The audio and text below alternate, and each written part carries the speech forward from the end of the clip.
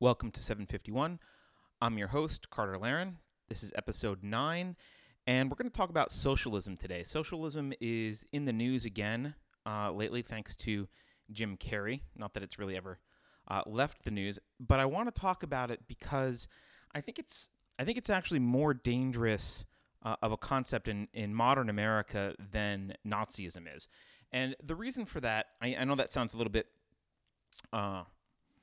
hyperbolic, but we all know Nazism is bad. Yeah, there's some crazy Nazis here and there, people with tiki torches in North Carolina.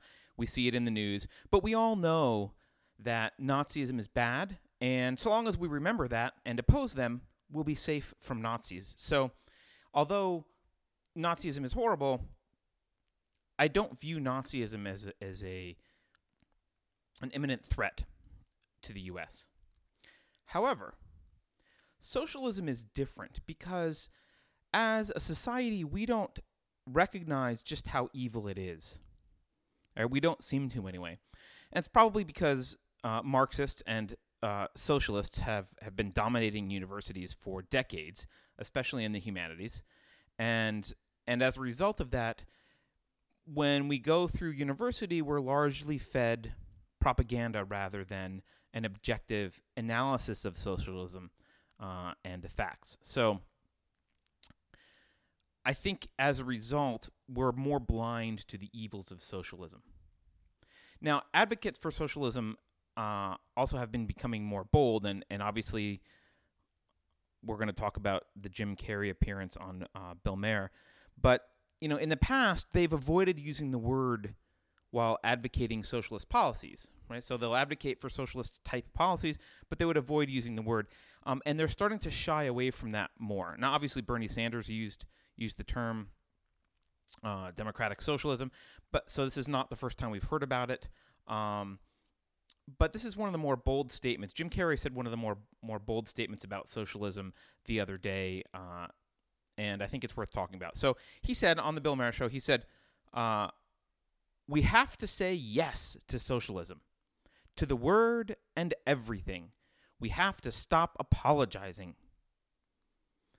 So this is interesting. So he's really saying, hey, just knock it off with the vilification of the word socialism. It's just great, and we need to embrace it.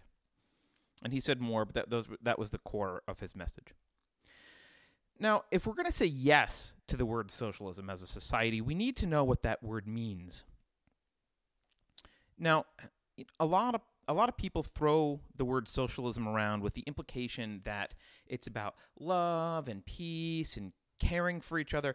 Even Jim Carrey on the show said that Canadians were so nice, quote, because they have a government that cares about them. So there's this idea that socialism is all about caring, right? And this is where the advocates for socialism need you to stop thinking. They need you to hear socialism is about caring. Let's not think too much further about that. End of argument, right? Don't analyze it any further than that. It's just about caring. Let's be done and move on and advocate for socialism.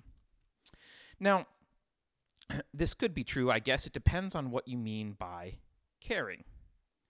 Now, if you mean feeling warm feelings about people, if you mean crying at the images of injustice or poverty that you see on the news, or wishing in some sort of vague spiritual way that other people thrive and do well, then you don't need to think any further to be caring, because by that definition, you care. And it really doesn't matter what socialism is or is not. You can just care and you can be done. It doesn't matter to you how socialist countries have treated their citizens in the past or how well it's worked out in practice. The good, the bad, the ugly, doesn't matter. You're done. You can say that you care by virtue of the chemicals that course through your veins and the ache in your heart every time you hear about the less fortunate. So congratulations. If that's the type of caring that you strive for, you can stop there. Socialism, or at least talking about it, is caring as far as you're concerned. But that kind of caring is ineffective. Actually, I would argue anti-caring, and ultimately really doesn't yield the results that one would expect. There's another kind of caring, and this is the real caring. This other kind of caring isn't just about how you feel. It's about making decisions. It's about making decisions and taking actions that actually benefit people in the real world. Now, this is the kind of caring that causes you to give food to homeless people, or donate your time helping victims of child abuse, or to encourage your sister to vaccinate her children despite what Jenny McCarthy's very strong feelings are about it. Right? That's caring. It's the actions and decisions that you take that actually benefit people in the real world. Now, to exercise this kind of caring in the real world, to actually have an effect, you need to take the real world into account. You need to put aside any wishes or hopes or fantasies and need to face the world head on in a rational, logical way. You need to understand deeply the truth about a matter so that you can make the right decision. Not just the first decision that pops into your head, not the decision that makes you look caring in sound bites on national television or in pithy tweets. It might seem that caring would be to tell an obese person, let's say there's an obese woman. There was a model recently, I think it was on the cover of Cosmopolitan, who was obese. And you might say that it's caring to tell her she should embrace her body just the way it is. Because after all, you're not a fat shamer. You care, right?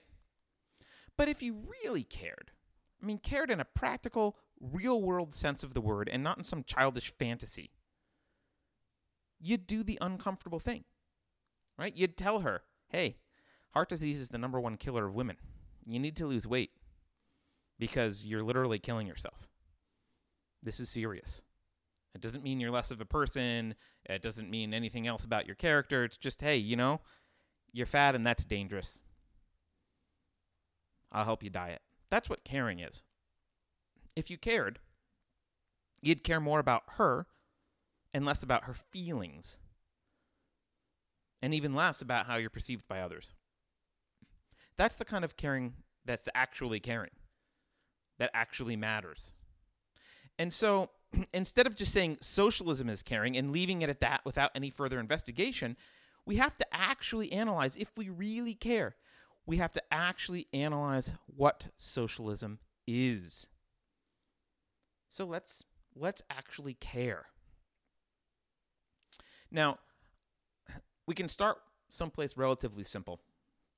The dictionary. It's a good place to start.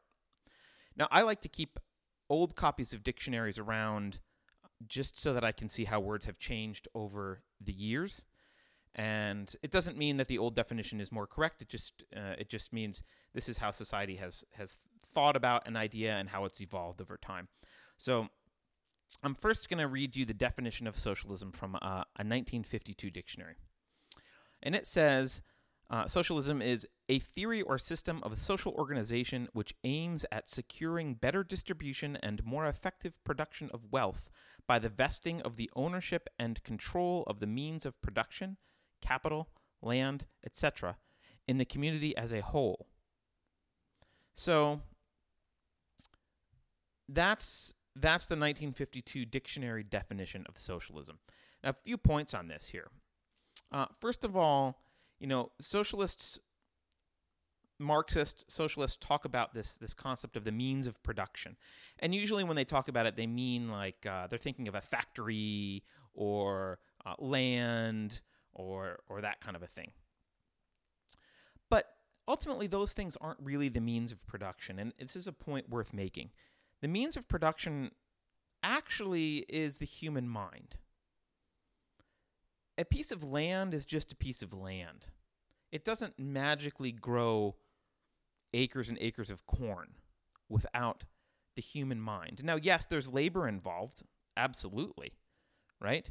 But without the human mind, that the labor doesn't amount to anything, right? If you don't know what to do and you just plow randomly and move rocks around randomly and throw seeds around randomly and water randomly, you're not going to get agriculture.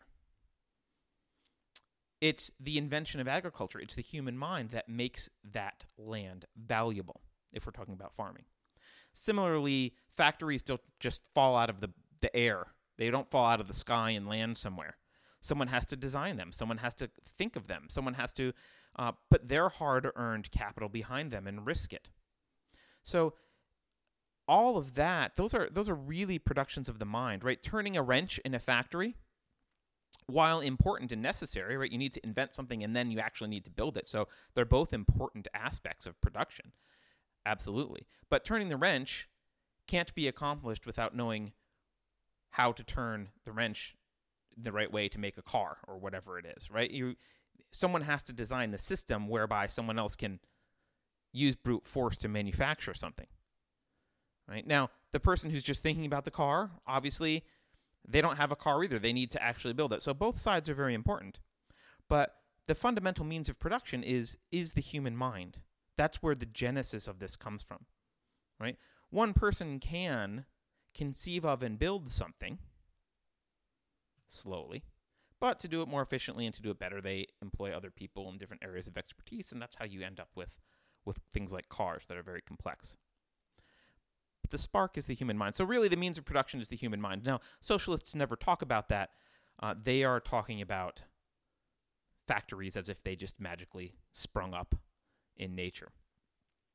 The other point about this definition is actually there's nothing wrong kind of philosophically with this kind of a system. Well, you could argue maybe philosophically, but from a practical political perspective, if you'll notice, this definition didn't have the word government in it anywhere. It just said society is organized to kind of everyone communally owns the means of production. That's kind of what the definition said. Now, this kind of a definition of socialism could actually be accomplished in a capitalist free market society, right? You could have a group of people who say, hey, voluntarily, we're going to go off, we're going to buy this piece of land here, and we're going to go off and communally own everything, and we're not going to have private ownership. We're going to agree amongst each other voluntarily that this is what we want to do, and we're going to share everything and share alike. There's nothing, in a free society, there's nothing preventing any group of people from practicing socialism in that sense. But in the 1952 dictionary, there is a definition for, in addition to socialism, there's a definition for something called state socialism. Now, this is the type of socialism people are talking about today. State socialism, the definition is socialism or any system of measures of socialistic character, especially for the benefit of the working class, established and directed by the existing state or government. So state socialism brings in this idea that it's not just voluntarily people getting together doing this, but the state enforcing it. And as soon as you have the state enforce it, what I said about socialism before no longer holds true, right? In a free society, you could have a group of people go be socialists and there's nothing stopping them. No one would stop them. They could go do that on their own. But as soon as it's state socialism and the state is enforcing socialism, the reverse isn't true. You can't have people opt out of the system and say, oh, we're going to, I get that the state socialism, but my buddies and I, we're going to go be free market people amongst ourselves. So we don't want the output of your production and you don't get the output of our production. We're going to have property rights and be a free society. We're just opting out. You can't opt out in state socialism. So that's the historical definition. Let's move to the modern definition, which I'm getting from the Merriam-Webster website. So there are two definitions here of relevance. The first definition for socialism is any of various economic and political theories advocating collective or governmental ownership and administration of the means of production and distribution of goods. Okay, so that's brought in this government concept that was in only the state socialism definition earlier. And the second relevant definition here actually has two parts. It is a system of society or group living in which there is no private property. and a system or condition of society in which the means of production are owned and controlled by the state. So the takeaway here is that socialism at its core, right, is no private property and government ownership and control of means of production. Right? So if you see that state socialism has kind of taken over the definition of socialism, and it means basically no private property, government ownership and control of the means of production. As I said before, typically socialists are thinking of the means of production in terms of factories and land and that kind of thing, although an argument can be made that it's the mind. Now, philosophically, what socialism is a form of collectivism, right? It means that individuals are a means to an end, right? What you want, need, desire as an individual is not relevant compared to the collective. It's the group that matters, right? You produce something, you don't get to keep it. You don't get to decide how it's disposed of. It belongs to the group. That's collectivism, philosophically. So we need to ask ourselves now, so we understand socialism, but we have to contrast it with something to really get a picture of it. Socialism as opposed to what, right? What's the opposite of socialism? Well, the opposite would be private property. Instead of no private property, it would be private property. Instead of government ownership and control of the means of production, it would be private ownership and control over the means of production. So philosophically, the opposite of socialism, or the opposite of collectivism, is individualism. It's this idea that individuals are not a means to an end, but they're a means in and of themselves. Sorry, they're an end in and of themselves. So it could be a means as well, right? Individuals are an end in and of themselves. Now, this premise that individuals are their own, there's a sense of self-ownership and they're their own end. This premise is necessary if you're going to have a society that recognizes individual rights. Things like free speech, free assembly, free association, right? You want all that stuff, presumably. Most people recognize the importance of that stuff. And that stuff presupposes this idea that individuals are sovereign in some sense and not just cogs in a collectivist machine, right? Because if they're cogs in a collectivist machine, why should they have a right to say anything or do anything? It's the collectivist machine that controls. But if they're individuals and the collectivist machine doesn't exist and it's just individuals acting freely and voluntarily with each other, then free speech, free assembly, all those rights, they matter. All right, so I think that helps us get a better understanding of what socialism actually is, right? And if you really look at it, it's this collectivist idea of no private property and the government ownership and control of means of production, as opposed to, like I said, private property and individual rights. Now, that's a hard pill to swallow. That's hard to sell. If you're a socialist and you're trying to sell that, that's hard to sell, especially in the United States, right? So it makes sense why advocates for socialism have been avoiding using the word up until now, right? Now, obviously, Jim Carrey thinks, hey, we don't have to avoid it anymore. We can just go out there and say it. But he doesn't think that completely. At least most celebrities don't. I don't know about Jim Carrey. But, let's take them at their words. Let's assume that they want socialism, right? Because if we're going to take their advice, we have to assume that they're smart enough to know what the hell they're talking about. They're saying socialism. Okay, they want socialism. Let's take them at their word. They want socialism. Now, imagine if they want socialism, how difficult that idea is to sell to Americans who, for the most part, Americans still think of themselves as individuals with rights and possessing private property. There's exceptions that we don't like, but for the most part, that's how we view ourselves in our society. So how are you going to convince a society of people like this that socialism is a good idea, right? This no private property, government control, and ownership of the means of production. How do you convince a society of that? Well, maybe Mary Poppins can help, right? A spoonful of sugar makes the medicine go down. So what you can do is you can add prefixes to the word socialism. Now you gotta be careful with your prefixes, right?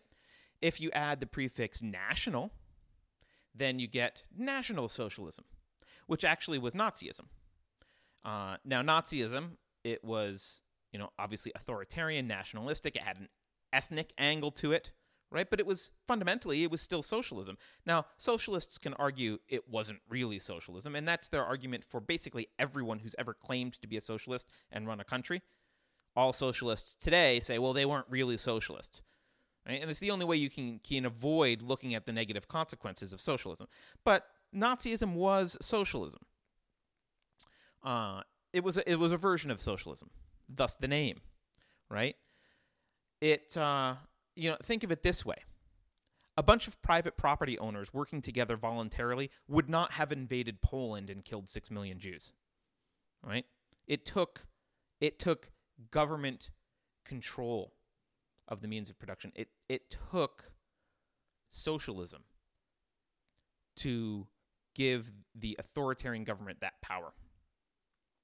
Okay, so they're not going to use the word national. That's a bad prefix. They're smart enough to not call it national socialism. So what word can they pick that's the sugar that's going to help this medicine go down here? Well, they picked the word democratic. So democratic is a word that people tend to associate with what's just and good and fair and right? Most people think that the success of the U.S. is because it's a democracy. And now, this happens to be false for a couple of reasons. First of all, it's not a democracy. Second of all, it's not the democratic mechanisms in the U.S. that have been responsible for its success. I'll do another show on democracy at another time. But the word democracy has generally positive connotations. So that's a good... It also, coincidentally, since the socialists are coming out of the Democratic Party, hey, democratic socialism... It just makes sense, right? It's coming from the Democratic Party, and people like the word democratic. Maybe it's the sugar that can help this medicine go down. So they've been calling it democratic socialism. Now, after Jim Carrey made his appearance on Bill Maher, and he said we had to stop apologizing for socialism, the Washington Post made a video. I kind of want to call it an advertisement. It looked more like an advertisement about democratic socialism. And this video starts with a bunch of celebrities asking, what is democratic socialism? Now, remember, Jim Carrey actually didn't say democratic socialism, but the Washington Post, their job is to add that sugar, help this be digestible, all right? So we're going to talk about democratic socialism. We're going to add that word to it. So the video starts with a bunch of celebrities asking, what is democratic socialism? And of course, then they answer. And Susan Sarandon says, democratic socialism is your kid's public school. And another celebrity says, it's our public libraries and museums. And another one says, it's our national parks. Right? Now, let's pick that apart a minute here. So we're talking about public schools, public libraries and museums, national parks. Now, all of those are government institutions. That is true. And so you could argue that there's something socialistic about those, and you would be right. But there's a fundamental difference in all of those cases here, and there's something that needs to be noticed about all of them. So the difference is, in none of these cases is private ownership outlawed. So let's take schools, for example. You can still have private schools. It's not outlawed to have a private school. In fact, private schools are better than public schools. In fact, I'll bet Susan Sarandon didn't send her children to public school, or her grandchildren if she has them. I don't know about her personal status, but I'll bet you she didn't send her kids to public school. I bet she sent them to private school because it's better. So, yes, there is government school system, but private ownership of schools is not outlawed. It's just being competed with by the government. Right? They're just offering their own version, which does distort the market and make a whole, it distorts the market and causes a whole bunch of problems, but it's not outright socialism because it is still allowed, right? It's socialistic in the sense that it's a large government kind of expanding into an area, but it's not socialism. Public libraries. Okay, well, again, you can have private libraries. Now, it's odd, right? Public libraries it's a funny example to use because they're obsolete. Private companies have successfully replaced public libraries. I'm thinking of Google and Amazon, right? You can basically get a library card, so to speak, for a nominal fee at Amazon and check books out, right? Google's got information about just about everything. Plus, they've, I think, scanned a lot of books that are available and put them online. I mean, there are a bunch of private companies who have outperformed the public libraries, right? So again, you're allowed to have a private library. And in fact, the private libraries, I would argue, are better. Although it does distort the market to have the government come in and produce a public library, it means that there's no incentive for anyone else to directly compete with that exact business model. Museums, another example. All right. Okay, well, you can have private museums, right? You don't have a lot of them. Most museums, I think, do get government funding, but okay, that doesn't make it socialism. It makes it what I would argue a government program that shouldn't exist, right? It's a wasteful government program, and it does distort the art market for sure. But it's not really socialism. You can still have a private museum. National parks was the last example given. Okay, so the government's got some land, but anyone can have land and let people come on it. Now, because there's so much government land, there's really not an incentive for anyone to try and have a business letting people come camp on their land, although there are private campgrounds and there are private hunting grounds. So those do exist. In fact, private hunting grounds are generally better maintained. So, again, those things aren't outlawed. So they're not really socialism. Those are just things people like that the government does that we can argue they don't need to be doing. But they're not socialism. They also don't fit into a narrowly defined category of means of production. Now, in the classic socialist sense, again, if we're going to take a broader definition of means of production, and I'm arguing that the means of production is actually the human mind, then certainly everything would fit into that. But in kind of the narrow socialist definition, the classical socialist definition of factories and that kind of thing, those things don't really fall into that category anyway. So it's not actually socialism. Private ownership is allowed for those things. So that's how the video starts with those three celebrities coming out. And underneath it, there's this message that says, the policies defining democratic socialism include Medicare for all and free college tuition. So, look, the only message here, right, it's not anything about the essence of socialism, right? If they're going to have a message about the essence of socialism, it would be, socialism means no private property and government control of the means of production. Like, that's actually an educational tidbit that they could include at the bottom of the video. But, of course, the Washington Post doesn't do that. Their message is, hey, there's some freebies that are included in the definition of democratic socialism, right? Now, of course, they're not actually free. Someone has to do the work. Someone has to be a doctor and invent drugs. Someone has to teach people and build a university with lab space. All of that stuff isn't actually free. And anyone who gives it a moment of thought realizes that stuff comes from somewhere. And if you're not allowing there to be private doctors, which would be a socialist system, and everything's socialized in the medicine field, then you get kind of a different incentive system set up for those doctors, right? And in one sense, those doctors are kind of slaves, right?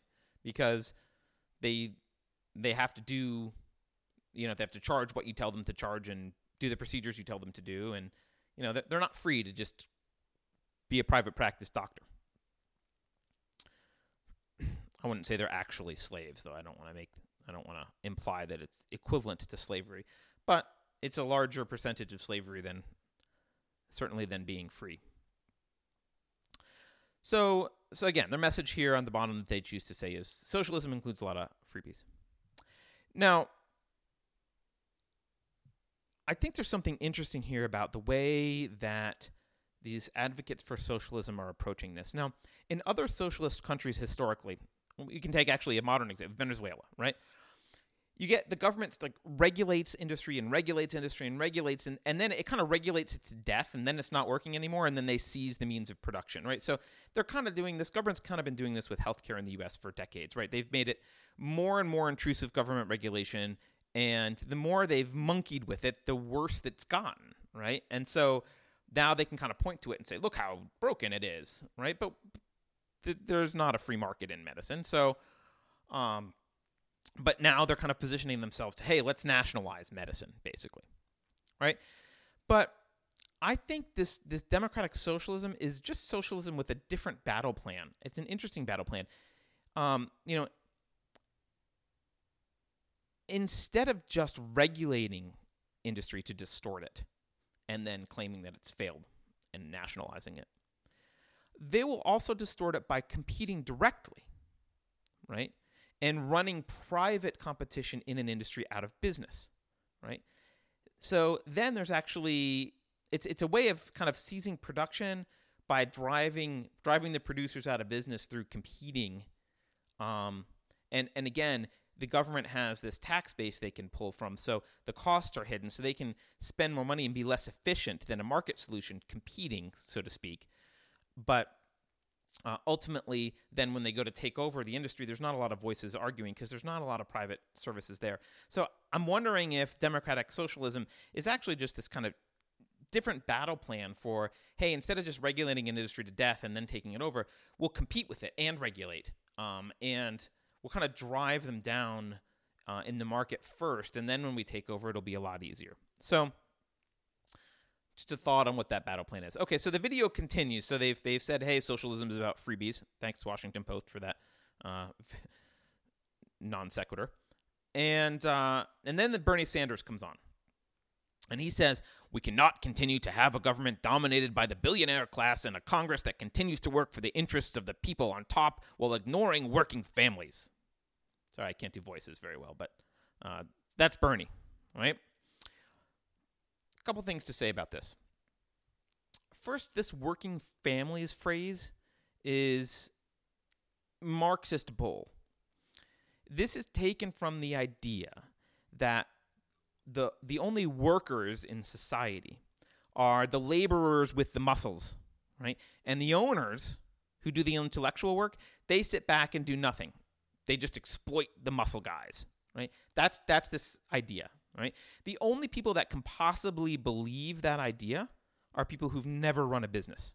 So I would advise you, if you fall into that category and you really feel like those are the working families and the people in the offices doing the back end stuff, or doing the maybe being the CEOs and the CFOs, they're not working. They're not working families. Go start a company. Come back to me in a couple years. Let me know how that's going, because no one could possibly have run a business and believe that, right? It's the intellectual work that's responsible for the success of the company ultimately, as I talked about before, right? The manual labor is necessary but not sufficient.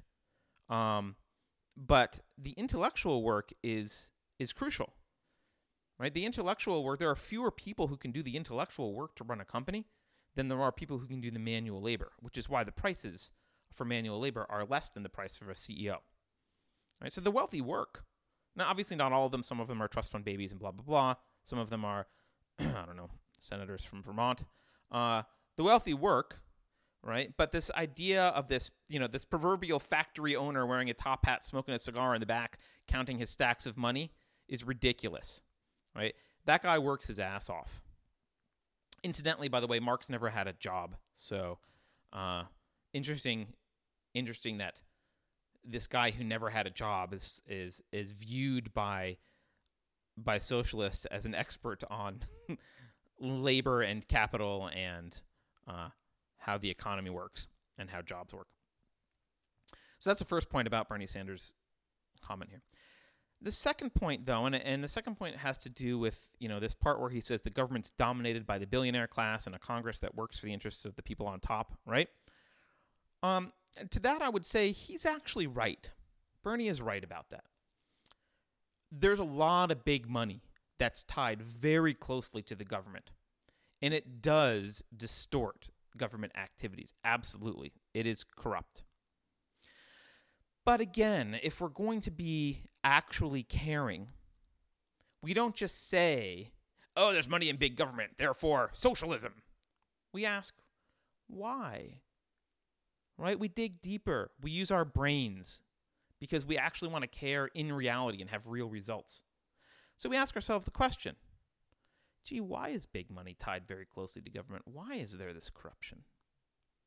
And that's a really interesting question. Now, I've got a couple answers on my own, but something you should think about as well. One answer I have is that government power, by its nature, creates an environment and incentive for corruption. And here's why. If you imagine a government with very little power, well, there's not much use in trying to bribe senators or lobby because they can't do much anyway, right? But if you imagine a government that has its fingers in everything, it can regulate every industry, it can put your competitor out of business, it could put you out of business, right? Suddenly, you're kind of obligated to spend money lobbying and trying to bribe people. It sets up this incentive where it's worth it. It's worth spending money and time and effort to wine and dine these people and bribe them and do all this kind of stuff because they have power. But in a small government, in a limited government, there's not much power. And when there's not much power, there's no reason to try and corrupt that power because no one cares, right? So that's the first thing that I would notice is that massive governments tend to be more corrupt. And, you look at this, look at the giant governments around the world. They're corrupt, right? The Soviet Union, a prime example of a government that was corrupt. The second answer I came up with as thinking about why, and there may be more answers, is basically the Federal Reserve, right? Money is so heavily controlled by the government in the U.S. That there is almost an oligarchical relationship between big banks and big government, right? You don't have to look any further than the bailouts to see that. Now, this relationship is dirty, right? It's the people at the top, they get access to financial transactions and instruments that you and I don't, and they exploit them, and they make a lot of money, and then they get bailed out when they screw up. So that is a real issue, right? Now, if Bernie really cared here, though, he would be calling for an end of the Fed, or at least an audit, or he would be talking about the Federal Reserve System. He would be talking about this relationship between banks and the government and why it exists and what the foundation of that relationship is and how it works, right? Ron Paul did this, right? This is what Ron Paul talked about, auditing the Fed and ending the Fed eventually. But does Bernie Sanders talk about this? No, of course not, right? So he's not trying to get at the why, right? He's just using these as talking points to argue for socialism. Now, the implication here is that socialism, again, this is the government ownership of means of production, right? Outlawing private property. The implication here is that socialism would somehow end corruption and be good for the poor. Right? That's what he's implying when he calls himself a democratic socialist and says things like this. Now, even if it did those things, it would still be wrong, right? Because people do have rights. You have a right to your property, right? You have a right to your life. You have individual rights. So collectivism would be wrong anyway, right? But as it happens, the antidote to poverty and the things that Bernie cares about or supposedly cares about, the antidote to those things is the opposite of socialism. It's capitalism. It's private property. It's individual rights. And we already know this historically, right? You do a cursory glance. Look at the capitalist nations and the non-capitalist nations. Look at the decline in poverty since capitalism, right? I mean, if you're in the U.S. right now and you're poor in the U.S., chances are you're rich, on a global level. So actual socialist countries are horrible for people. And they have been horrible historically. Now, advocates for socialism, they do two things. So one is, as I mentioned earlier, they always make some argument for why some socialist system failed in the past. Well, it was the wrong leaders, or they didn't do it exactly right this way, or that wasn't real socialism or whatever. But these are people who the people who led these countries to failure understood socialism. They talked about it. In fact, in many cases, in Venezuela's case, they were praised by modern day socialists for implementing socialism. But suddenly, when they fail, these modern day socialists turn their back on those countries and say, wow, that wasn't really socialism, right? So they do that. The other thing they do is they cite examples of mixed economy countries with social programs that they want, right? Canada, right? And they say, see, socialism works, right? This is kind of what Jim Carrey was saying. But these countries have their wealth not because of socialism. They have it because of private property, right? And historically, when these countries have started to run out of money and things have gotten bad, they've reduced their government spending, made that government smaller and allowed the free market to operate a little bit more, and voila, more gains that they could then take and spend on their social programs. So, the idea that these countries are socialist is just false. Now, I wouldn't advocate for these social programs anyway, but if all Bernie Sanders and Jim Carrey and these people want, if all they want is these social programs, then that's what they should say. But we should believe them when they say they want socialism. So anyway, the video then goes on. It kind of ends with this text underneath that says, here are 4 celebrities who support democratic socialism. And they cite 4 celebrities, right? Jim Carrey is the first one. And the quote they have a clip of him saying, I grew up in Canada, okay? We have socialized medicine. And I'm here to tell you that this bull line that you get on all the political shows from people is that it's a failure. The system is a failure in Canada. It is not a failure in Canada. We have to say yes to socialism, to the word and everything. So that's the main feature of this is Jim Carrey. And a couple points here. Look, first of all, Jim Carrey isn't living in Canada. He's old. I don't know when the last time he lived in Canada is. But he also has no real healthcare concerns himself, right? He's rich. He can go anywhere in the world on a private jet to get the healthcare he needs. So, he says healthcare is great. He never had to wait in any lines. I know people who have had to flee Canada to get life-saving treatment because the wait was so long that months and months and months that they may have died had they not left to get healthcare elsewhere. But these things are just anecdotes, right? They're not arguments. Like Jim Carrey can say, I know someone who thinks it's great, and I can say, I know someone who thinks it's horrible. Anecdotes aren't arguments, right? What I will say generally is that, look, socialized medicine leads to higher prices and less innovation. Now, how are the prices higher? Because it seems free? Well, they're just hidden, right? This is the trick that socialists use all the time. When they talk about free education or free healthcare, free this or free that, it's never free. It's just that you don't see the cost.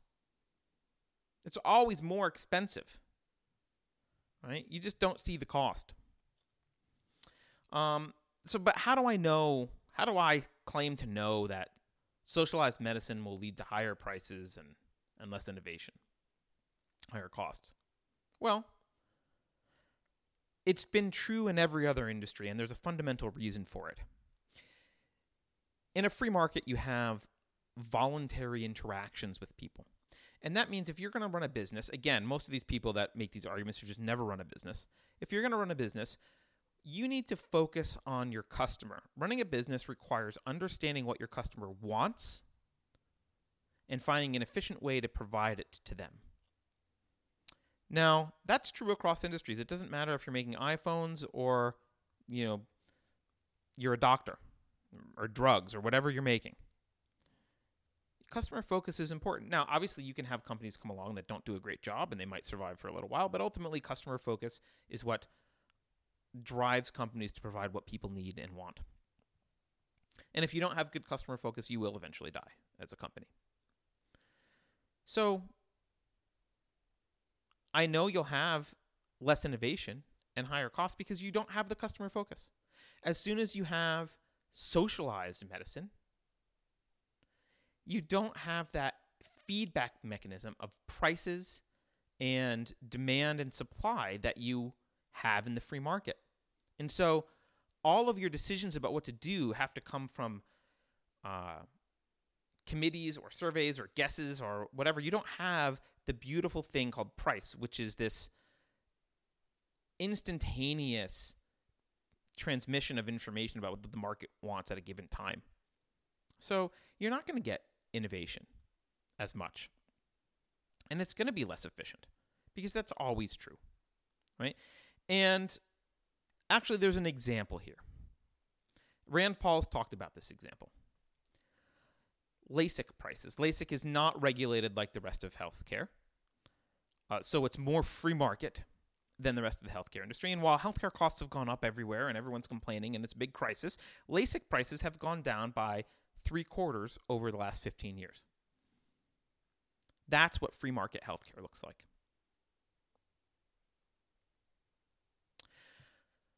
Another point on Jim Carrey's argument here. Look, socialized medicine is socialist in its origins, but it's not the same as advocating for socialism generally, right? So he can, even if the system in Canada was great, that doesn't mean we should want socialism generally in the U.S., which is what he's arguing for. The next celebrity of the four that support socialism is Danny DeVito. And he just, the only thing of substance he says here, aside from calling Bernie Sanders Obi-Wan Kenobi, is he says researchers and scientists paid with our taxes. That's literally the quote. Now, he doesn't say anything about them paid with our taxes. He just says they're paid with, some of them, I guess, are paid with our taxes. That's obviously not an argument for socialism. But I hear similar arguments like this all the time, and it's a stupid argument. And so we need to break it down here just for a moment. Look, you could steal money from someone at gunpoint and then fund things with it. And some of those things might have positive results. That doesn't mean it's a good idea to go steal money at gunpoint from people and fund random things. Of course, some things are successful. We spend so much money on research and scientists with government dollars. I would hope that some things are successful. But what you don't see, again, which I referenced before, is the hidden cost, right? You take $1 out of the economy, where that capital is allocated efficiently. You take that dollar out, you give it to the government, they take off a chunk of it just to run it through their administrative system, let's say 40, 50%, it's probably high. Right? And they decide to fund someone's research somewhere. Research that probably the free market didn't really want to fund, or else they wouldn't be asking for a grant. And we don't know what the free market would have done because that also distorts the research market. Right? So if you're a large corporation, let's say you're Merck and you're working on a drug, well, maybe you're going to not do some other fundamental research you would have done otherwise and not spend that money because the government's already doing some fundamental research in some other area for you. They're stealing other people's money and giving it to people to do research. So the fact that some things come out of tax money does not justify tax money. And it's such a stupid argument. I don't know why anyone falls for it, and I have no idea why Danny DeVito thinks that it's in any kind of an argument. It's just moronic. So, yes, tax money is spent on research sometimes. Big whoop. Those are high taxes. That's not socialism. Okay, the next celebrity is Mark Ruffalo, and they share a tweet by him where he says, Democratic socialism says it's a moral wrong that 50% of income is going to the top 1%. Universal health care, medical, and family paid leave. Okay, so he advocates a couple programs, universal health care, medical, and family paid leave. Okay, again, those aren't, they're socialist programs, but that's not, it's like, hey, here's the, how do I say, it's what the Washington Post did. Here are some shiny features of socialism, right? But they lose their luster very quickly if socialism is actually implemented. But anyway, the thing that bothers me most about the Mark Ruffalo tweet is this concept. He says income is going to the top 1%. Now, this is such a weird collectivist statement. It's so backwards. Right? income doesn't just go somewhere. There's no such thing as the income, right? Mark, the income you make from your movies isn't going to me enough, right? I mean, there's no such thing as the income. It doesn't go anywhere. Income is generated. It is earned. It's generated by individuals being productive. Mark gets paid for doing a movie. He generates the income. Now, he is free to take that income and give me some of it or pay more taxes and give away his money until his income is equal to the mean income in the US or the world. But he's not going to do that because fundamentally he knows that his income is his income. He just wants to virtue signal and show that, oh, well, income is going to these top 1%. Well, he could do his part to stop that by instead of, tweeting platitudes, he could give his money away. But he's probably, I doubt he's going to do that, right? Another quick point that I forgot to mention earlier, I talked about taxing money out of the economy and then using it to fund scientists or whatever. I'll probably do another presentation on this at a different time, but the idea that money sitting in a bank account is the same as money sitting under a mattress and not doing anything for the economy is completely wrong. And so even if a wealthy person does nothing but leave their money in the bank account, they are helping the economy massively. And I can explain that in depth a little bit more in another presentation. But this idea that money is the same as money that's just sitting under a mattress that's out of the system is completely false. So you got to take that into account also when Danny DeVito talks about tax money, right? That money is money that's taken out of the economy. And actually, because of fractional reserve banking, it's actually more than the dollar is taken out because they can no longer lend against it. Separate issue. Okay. Last celebrity here, Sarah Silverman. And they have a clip of her saying, so this is where you scream, but he's a socialist. Yeah, he's a socialist Democrat. Now, let me explain what that is. This ought to be good, right? This is her explanation. He's a Democrat. He just believes that people who don't have the same advantages as you and me should be given the same advantages as you and me. Good Lord, right? That's her clip, right? So it's not actually clear that she's supporting socialism or if she just thinks that, all Democrats are socialists. I don't know exactly what she means by let me explain that to you. He's a Democrat. I think the implication is that all Democrats are socialists. But, the vibe you get from this clip here from Sarah Silverman is, relax. Socialism is just about giving everyone the same advantages. Calm down, people. Good Lord. It's just about giving everyone the same advantages, right?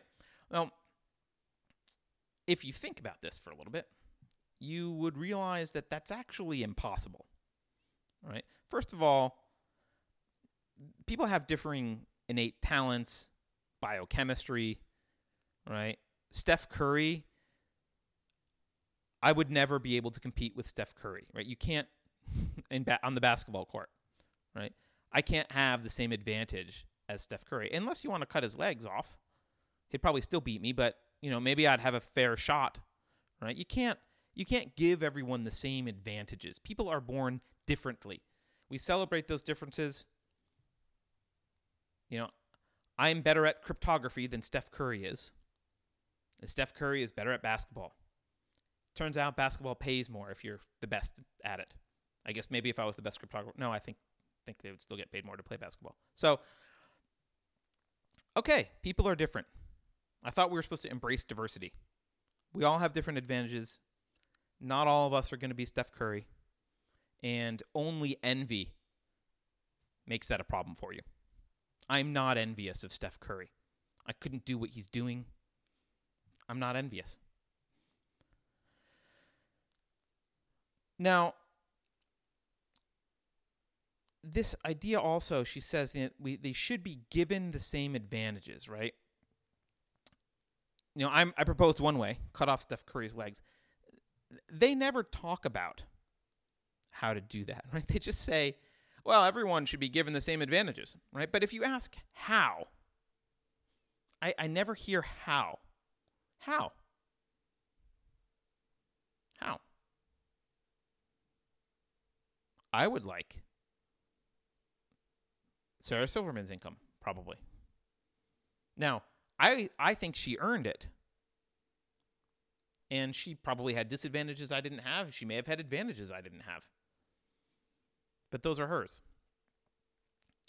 And their answer always, really, even though they don't talk about it, if they're advocating for socialism, their answer to how do you give everyone the same advantages, their answer is abolish private property. Because remember, that's what socialism is.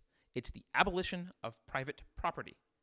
So when she's advocating for socialism and saying, well, all we want to do is give people the same advantages, the implication here is, our how is to abolish private property. That's how we're going to do it. Now, I guess you can think that's a good idea, but it's a horrible idea. So the dirty secret is that's what socialism is, and that's what they're actually advocating. And of course, that wouldn't really create anything. I mean, the only way you get a level playing field is by dragging everyone down. You can't prop people up magically. So the message here from this video is basically, don't worry. It's not socialism. Don't worry. It's not socialism. It's democratic socialism. But they never really explained in the video how that's different from socialism, right? All they do is talk about feel-good things. Hey, there's some free this, there's some free that, right? But they only feel good to you if you agree to not ask why, to not look deeper, to not ask how. Right? If you don't ask any questions, it feels good. Now, placing a feel-good adjective like democratic in front of the word socialism doesn't magically transform socialism from a collectivist system based on outlawing private property to a free system based on individual rights. Right? It's just a way to rationalize the convenient, irresponsible version of caring that I spoke about earlier.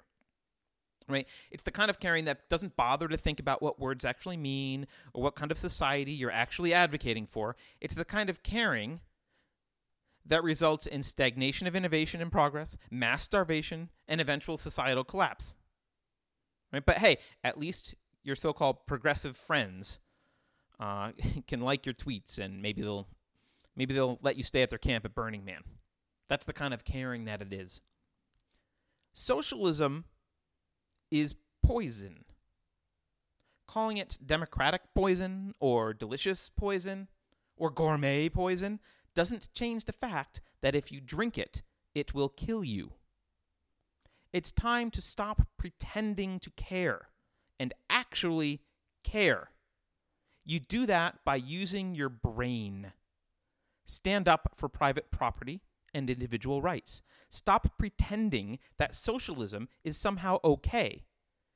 You may lose some friends. You may not get invited to celebrity parties. But you may also save the country. All right. Thanks for listening and or watching. Not much to watch in this episode. Please visit 751.com. That's 751 all spelled out, SEVENFIFTYONE.com/subscribe, or just go there and there's ways to like, share, subscribe, support the show. You can go to patreon.com/unsafespace. Yep, unsafespace. And you can go to 751.com and support the show through cryptocurrency. But please, whatever you do, like, share, and give me some feedback. I'm trying to build an audience, still very early, but I'd love to hear your feedback. So comment, post, and share. Thanks again.